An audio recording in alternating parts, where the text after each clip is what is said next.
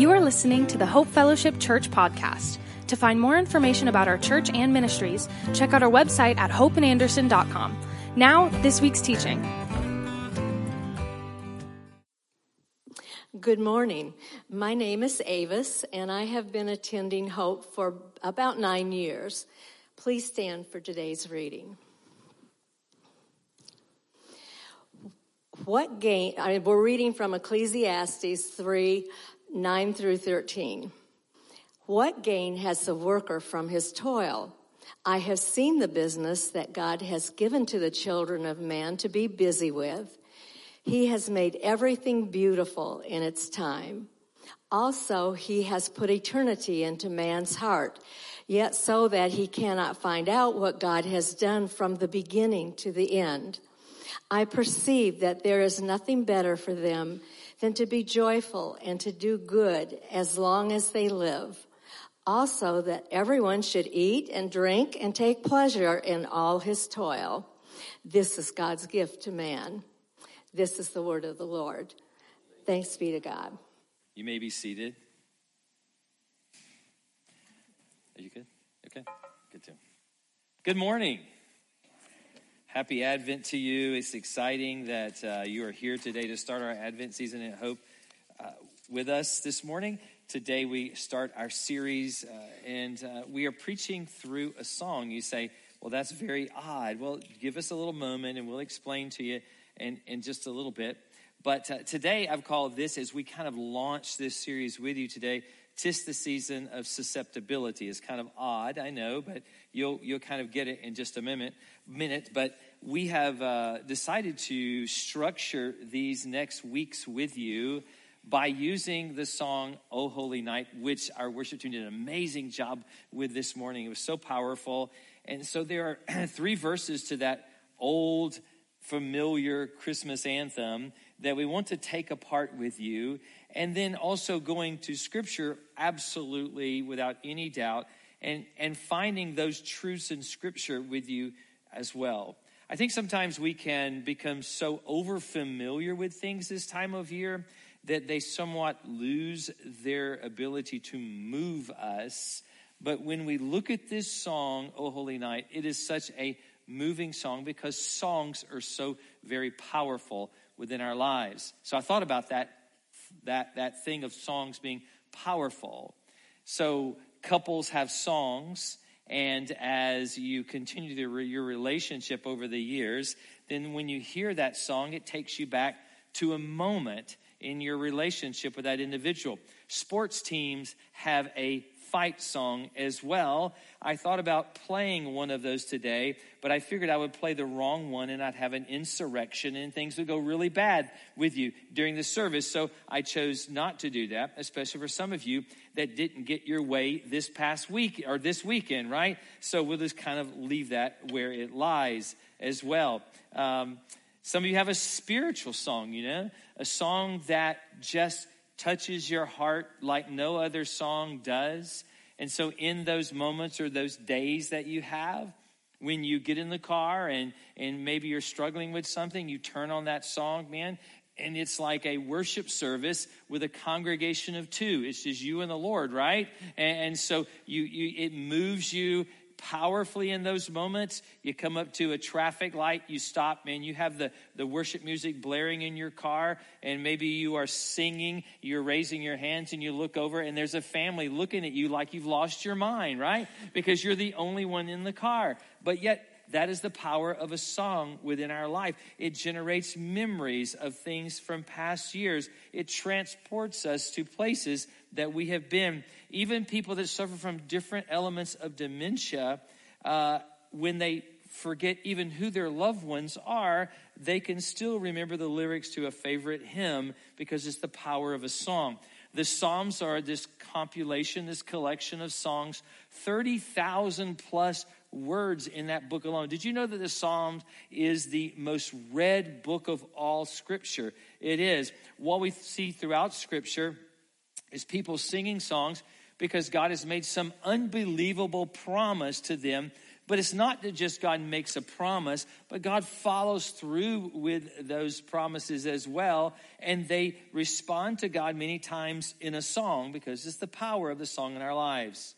Remember back in the book of Judges that we have taken a break from. We're going to get back to it the first of the year. You have Deborah and Barak in Judges chapter 5. After this amazing battle where they overcome the Canaanites in Sisera, that what do Deborah and Barak do? They write a song is what they did in Judges chapter 5. Moses, after the Red Sea event where the Red Sea closes upon the army of Egypt, he doesn't give a speech, but he writes a song. Hannah, who is barren, desiring a child so greatly in her life. And she asks God, but God doesn't respond for years. And when God does grant her a child, that she gives birth to a child by the name of Samuel. In fact, Samuel being the historic writer of the book of Judges. And how does she respond? She writes a song. David, as he is running from Saul for his very life, living in caves, fearful of being killed by King Saul, what does he do? He writes a powerful song in 2 Samuel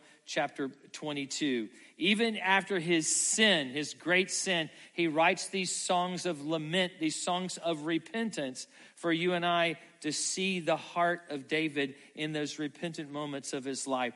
We find in the New Testament, we find Mary, that of the mother of Christ, who is chosen by God to carry the Christ child, the Savior of all humankind. This 14-year-old virgin betrothed to be married, yet she's never known a man, and she conceives by the Holy Spirit.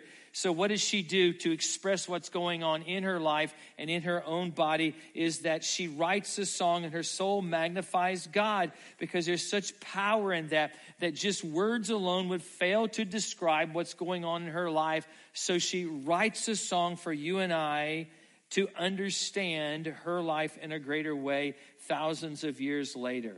It's why you and I come in this place on a Sunday morning and we usually start this meeting out with a song. It's not because it is just church liturgy.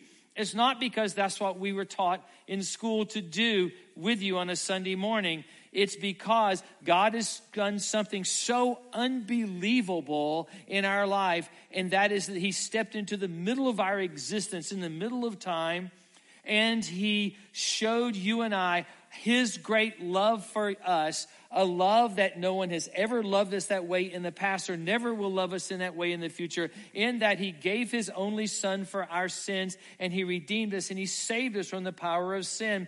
Understand that. And so we come together every morning and we sing not just because it's the part of our liturgy, but yet it's because God has done something that's so far beyond our understanding that it causes us to sing.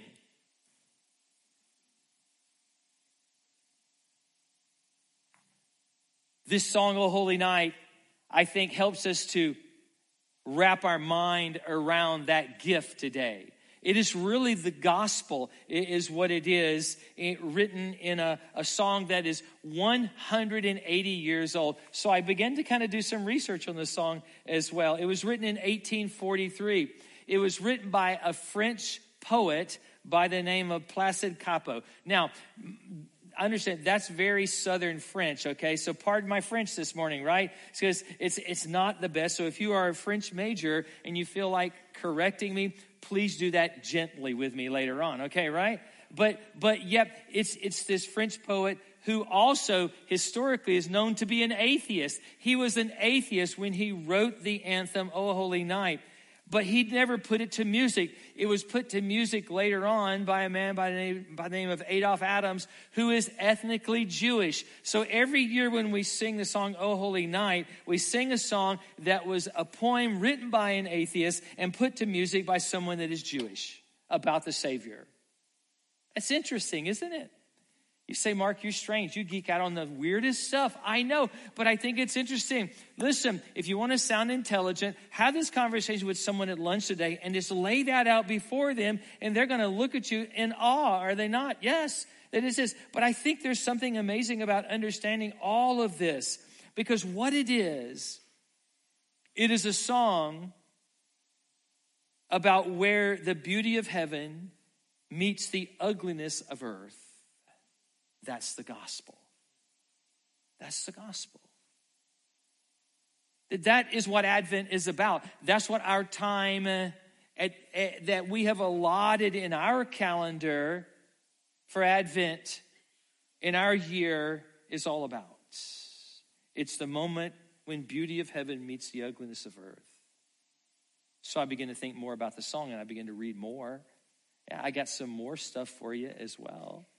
It is actually the song that we find mentioned in history during 1870, during the Franco-Persia War, when the French and later to be the Germans, but Persia, are entrenched against each other in this battle. Yet on Christmas Day, sometime around 1870, the French begin to sing this song, O Holy Night, from their side of the battle lines. And the Germans can hear them singing because sometimes the enemy was that close.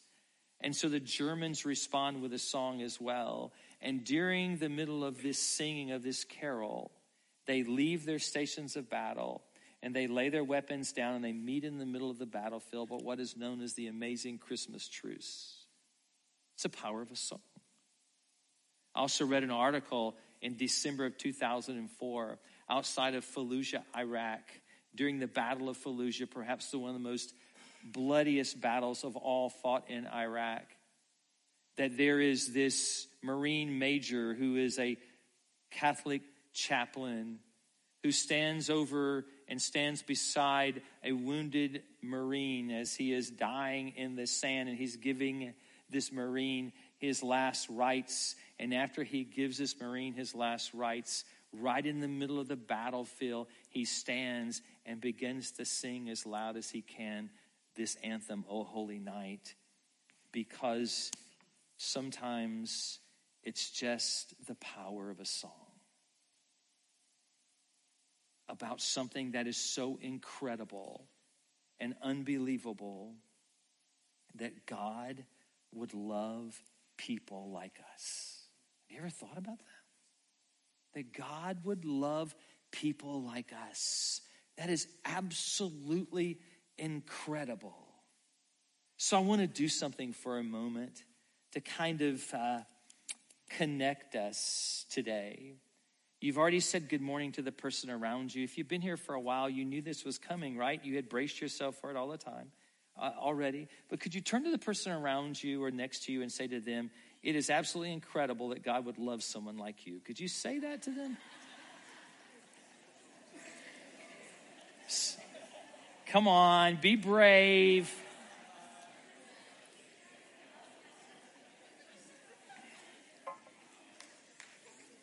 You've wanted to say it for years, haven't you? And now you can blame it on me, right? Yes, absolutely. Think about how that levels the room, isn't it? That God loves all of us, not just equally, but God loves us all equally in the middle of our mess, in the middle of the brokenness that this room represents this morning. That is the incredible message of Advent for you and I. But there's also a struggle during this time of year for us as well. Because what happens to us in this time of year is we struggle to remain focused on the substance, which that is the substance of Advent. And we tend to find ourselves immersed just in the shadows of this season. And I think that's the struggle that we face. We move away from, at times, that the incarnate Christ stepped out into the middle of our lives, not because we deserved it, and not because we merited it, not because somehow that God the Father looked down and saw some type of potential in my life or your life. It's not that at all, because what we realize that we brought nothing to the table and he brought everything and held nothing back, and we had nothing to give. And that is the message. And what we do in this season sometimes is we struggle with moving away from the substance of what this is all about and finding ourselves immersed in all the shadows of the season. Luke chapter 2, verse 1. In those days, a decree went out from Caesar Augustus that all the world should be registered. This was the first registration when Quirinius was governor of Syria. And all went to be registered, each to his own town. And Joseph also went up from Galilee, from the town of Nazareth to Judea, to the city of David, which is called Bethlehem, because he was of the house and the lineage of David, to be registered with Mary, his betrothed, who was with child. And while they were there, the time came for her to give birth, and she gave birth to her firstborn son and wrapped him in swaddling clothes and laid him in a manger, because there was no place for them in the inn.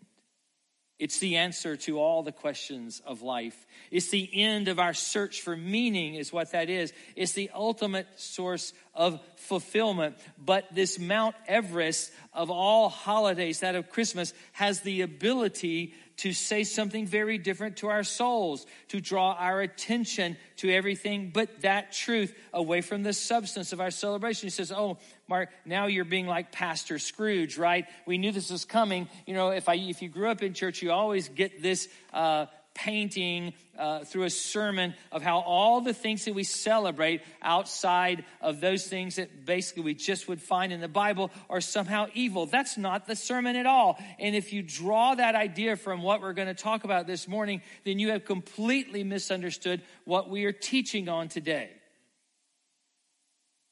But I do want to help us to understand why we struggle in this area.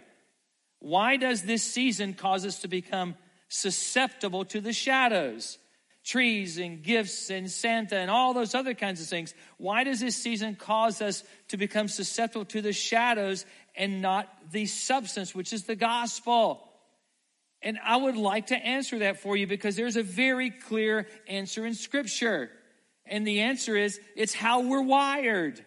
It's how we're wired. You say, but Mark, we are all wired very differently. I beg to differ with you on that. I do. Let me take you to a scripture in the book of Genesis chapter 1 and verse 26. And here's what it says in Genesis 1 and 26. Then God said, let us make man in our image, after our likeness. That is all of us in the room. And let them have dominion over the fish of the sea, and over the birds of the heavens, and over the livestock, and over all the earth, and over every creeping thing that creeps on the earth. So God created man in his own image. That is important to understand. So God created man in his own image. In the image of God, he created him, male and female. He created them.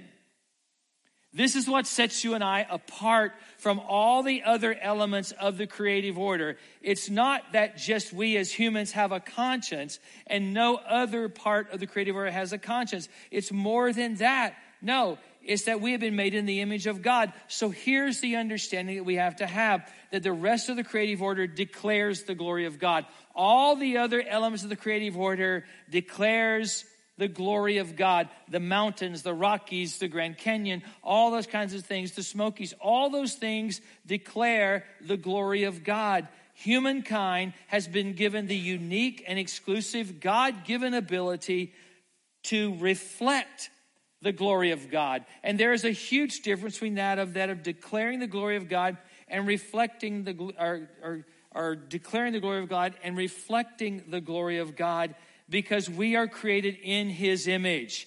Nothing else in all of creation reflects the image of God like humanity. So God made us in his image. There are certain untouchable, intangible things that he is sealed inside of each of us.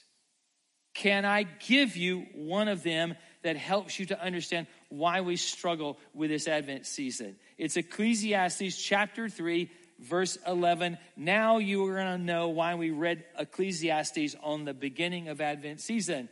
It's Ecclesiastes 3 and 11. For he has made everything beautiful in its time. But look what this is also.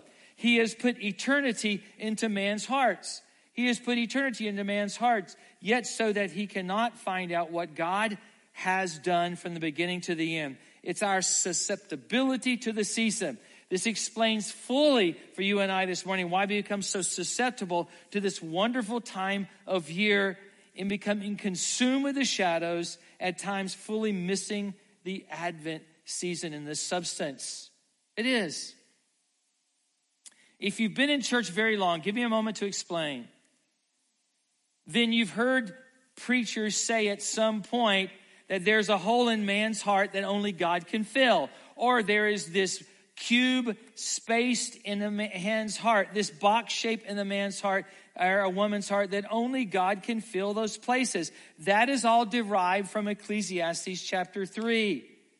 That's the very core of our existence, our heart, a gap of eternity that we're longing to fill. And it seems as if the shadows of the season offer the answer to filling that gap in our life. That's it. God wired us this way, with this gap of eternity within all of us. And what seems to be the right answer is that everything about this season, the shadows of this season, are adequate to fill those spaces within our heart and within our life. So we seek to fill eternal spaces with things that are temporal.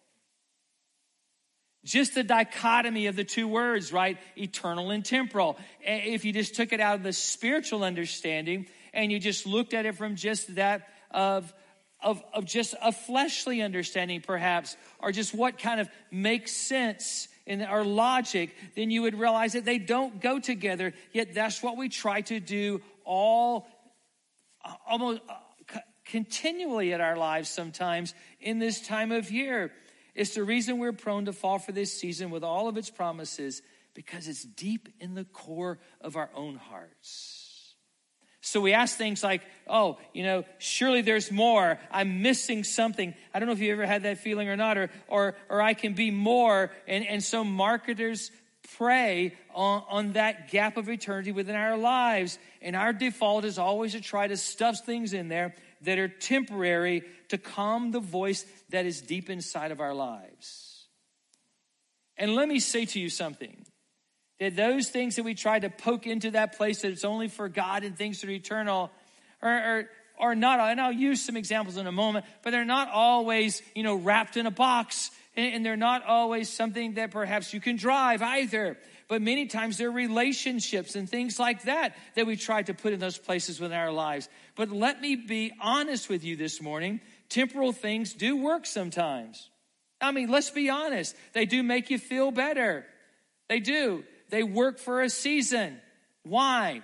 Because the temporal things are not necessarily the problem. And I think this goes back to many sermons that we've heard over the years that would paint all of this with a very evil brush, that the temporal things are not necessarily the problem, but it's the pursuit of the temporal over the eternal that becomes problematic for you and I in our lives. It wouldn't be Advent unless I quoted C.S. Lewis, right? So let me quote some C.S. Lewis for you this morning. As half-hearted creatures, he says, fooling around with drink and sex and ambition. You say, Mark, that's a very odd quote for Advent. I know, but hang on for a minute. When infinite joy is offered us, like an ignorant child who wants to go on making mud pies in a slum because he cannot imagine what is meant by the offer of a holiday at the sea, we are far too easily pleased.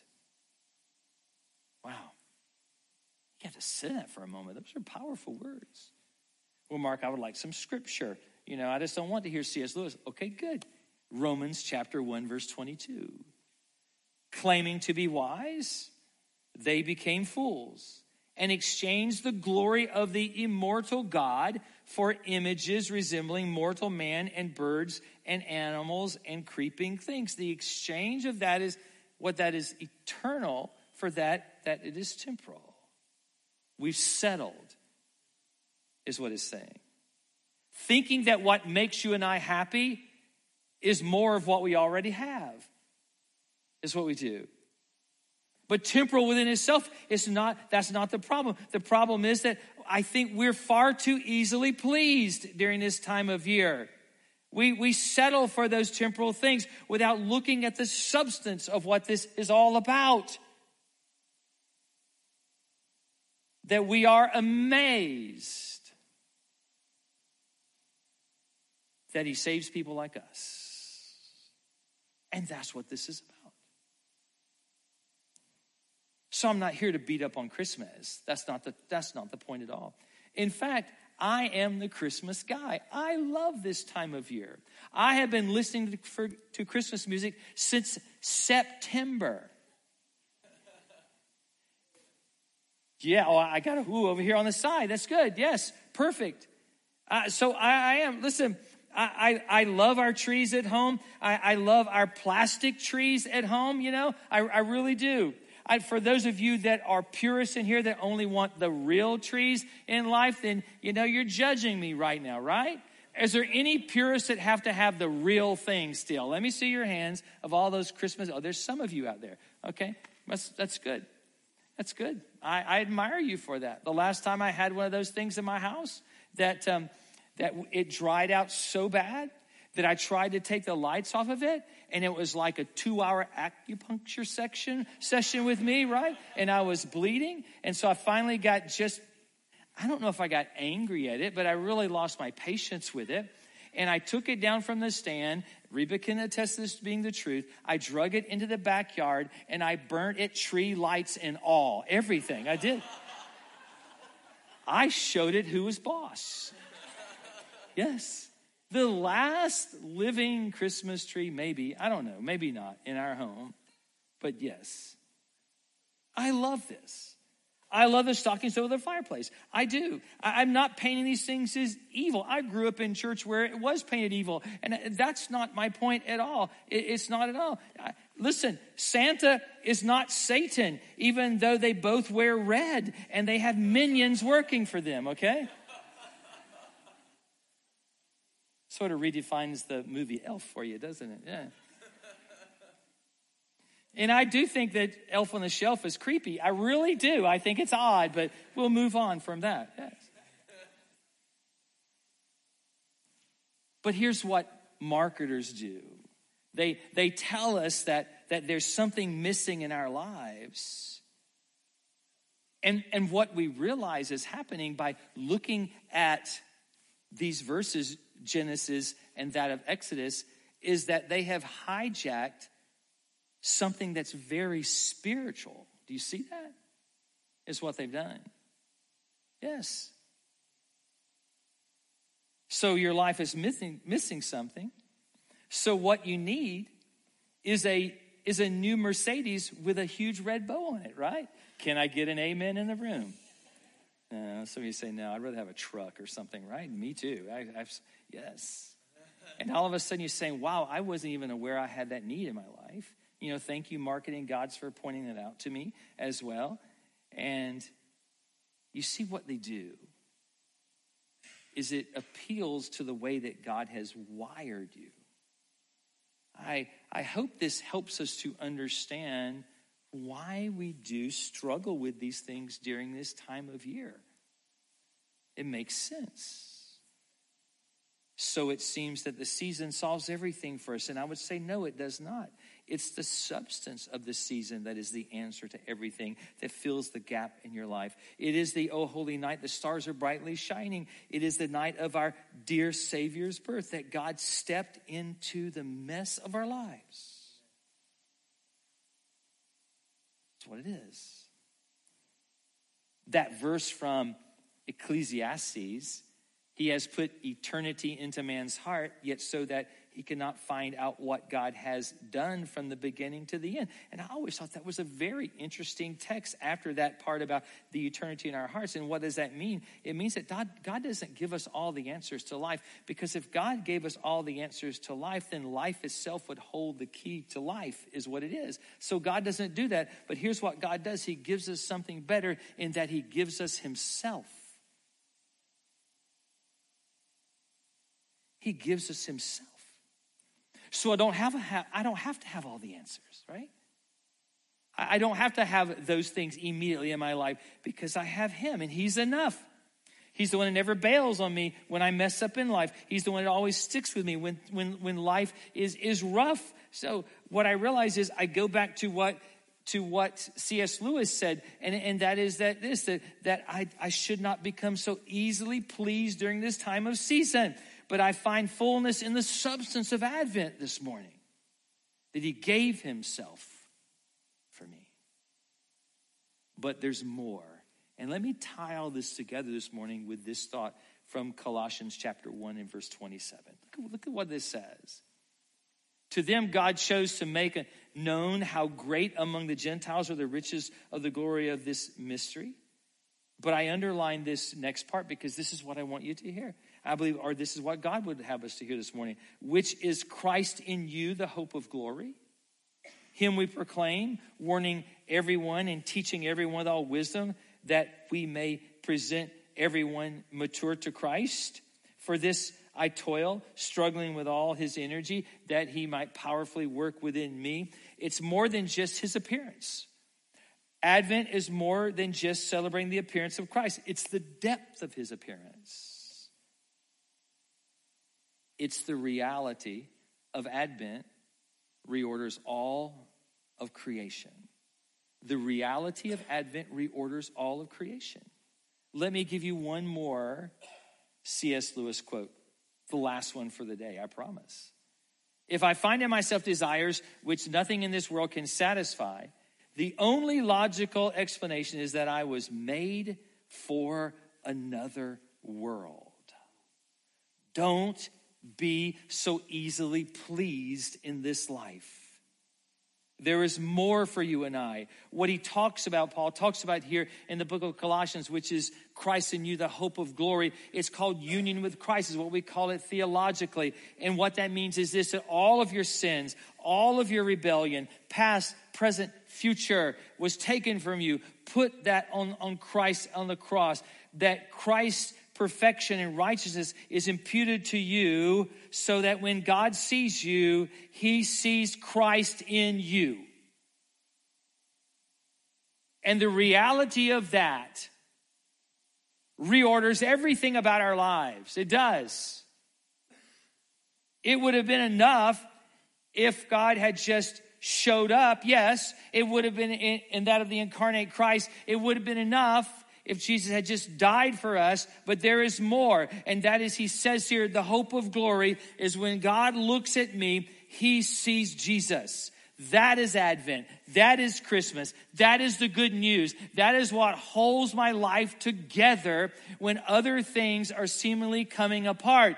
That's what holds my life together when Advent doesn't, or Christmas doesn't work out for me. When I'm not around the people I want to be with. When the relationship I thought I was going to have has not worked out. When I am not able to give like I used to because my financial situation in life has changed. When I even find myself perhaps alone during these times of year, what I realize, it is Christ in me, that I'm never alone. He is always with me. And when the Father looks at me, he doesn't see my sin and my brokenness and all the things that I've done and all the broken promises I've made. But when the Father looks at me, he sees me in the perfection of his Son, Jesus. That's the fullness of the season.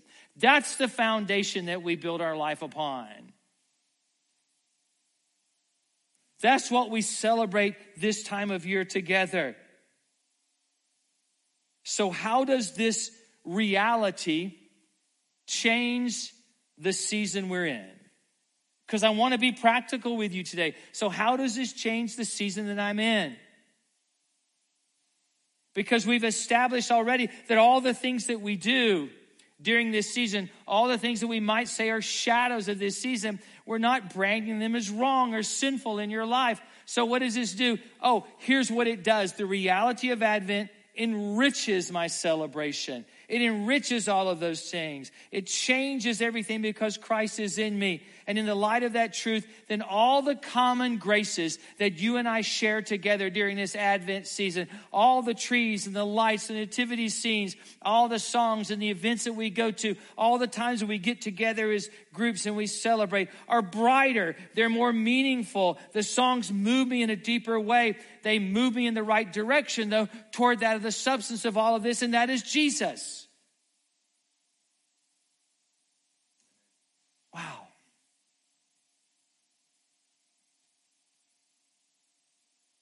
So I'll be home for Christmas. You know this song, right? is not what I long for to fulfill me, as the song would suggest. Why? Because I'm not that easily pleased.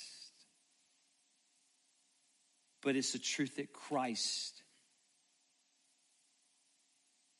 God incarnate in this life, has now taken up residence within me. That he vacated a manger to be present in my life. That's it. That's Advent.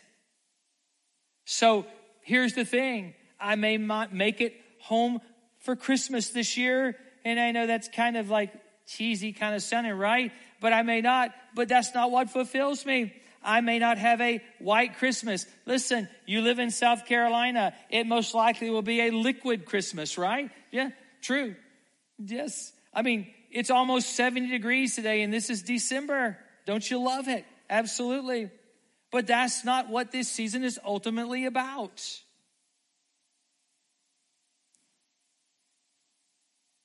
And I think this is so important for all of us to, if you want to say, launch our Advent season together with this understanding that centers us. And because of that centering of what Advent truly is, then it makes all the other celebrations much more meaningful and vibrant to us. That is incredible that God would love someone like us. Incredible. And he doesn't stop there, but he lives within us. And that changes everything, because Advent reorders everything. And because of that, I'm not so easily pleased. So you can't buy me off with a new Mercedes. And some of you are saying, Mark, speak for yourself, right? Yeah. You can't speak for all of us in this room. Because that's not what this season is about.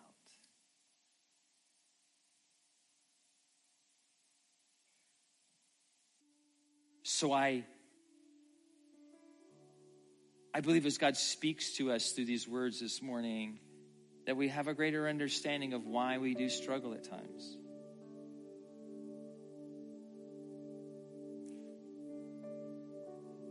But yet not branding all the joy this season as being unspiritual. But understanding the place in which those things should find themselves in our lives. And when we do try to stuff the place of eternity in our life with things that are temporal, that we realize why we still feel like we're missing something. It's because how God wired us.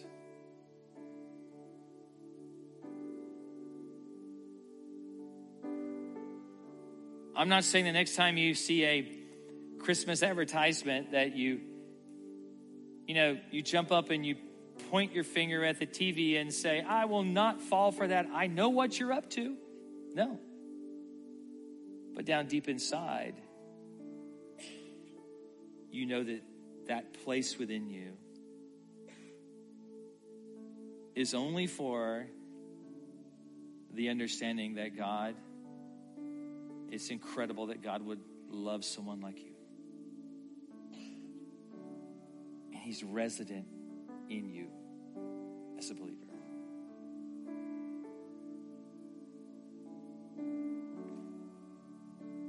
But maybe you're here and you just are thinking, Mark, man, I just wandered in this morning because this is what people do in the South. They go to church during this time of year, and I don't have a relationship with Jesus. But I like some of the things I've heard because I feel alone in a room full of people. Christmas just doesn't do it for me. And maybe you've come to the realization that because it doesn't do it for you, that's not what it was designed to do anyway. Because it can never fill that place in your life, only God can. So maybe this is a moment for you to make that decision for him. Well, I don't understand him. He's God. And you may not understand everything about him if you studied theology the rest of your life. But understand one thing. If it's so incredible that he would love someone like me, who failed him so many times, then how incredible is it that he loves you? Wrap your mind around that. That the Father did something for you that no one has ever done or no one will ever do. In that he stepped into the middle of your brokenness and sent his son Jesus as a babe in a manger. But the manger was not the end, but it was the means to an end. And that is that he resides inside of you through an experience with him. So when we pray in a moment, I would encourage you to talk to God like you would talk to a friend. To confess your sins. I'm not saying that you have to go through everything on the list. For some of us in the room, if we started doing that, then we're just going to say we're locking the doors and you leave when you can, right? Because you're going to be here a long time. But you confess that I'm a sinner and I'm in need of a Savior. And the Savior has been sent, and that is Jesus. Pray and ask him to come into your life. You say, but Mark, I got to clean things up. No. Sorry, that's not the way it works either. Jesus didn't wait for the world to clean itself up before he stepped into the middle of the mess of the world. He stepped right into the middle of it. He does the same still in our lives. Trust him today. At the end of the service, we'll have people up here to pray up front with you. And I would encourage you to come and pray with them and talk with them as well. If you ask Christ to come into your life during this prayer, then I would say, hey, what a great way to start out at the Lord's table as well in our communion. And we'll explain that in just a moment. But if you would take a posture of prayer with me for a minute and let's pray together and open our hearts to God. So Lord, no one knows us like you know us. No one sees us like you see us. That we know that there is nothing hid from you, God.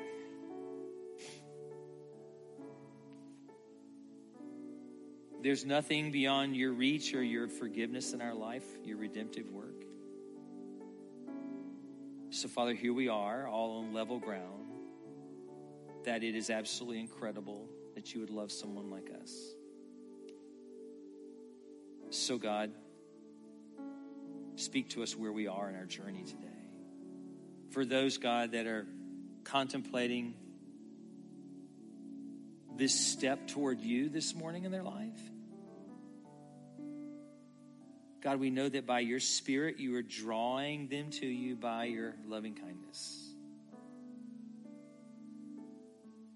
God, for those that are following you, but they're struggling in this area of trying to find peace and happiness and fulfillment by putting temporal things into a space in their life that's intentionally made for those things that are eternal. God, that you would, by your Spirit, reveal that to us, and that we would repent of that, God, and we would lay those things before you, and we would come back to the gospel to remember how incredible it is that not only have you loved a person like me, but you live inside a person like me as well. So, Father, let this be a day that we recenter ourselves on the substance of Advent, so that all of our celebration and lights and stockings and giving and receiving gifts and food and everything else would be more brilliant and more celebratory and more meaningful to us. Because Advent reorders everything in our life. We thank you for that, Father. We give you praise for that today, Lord. In your name we pray. Amen.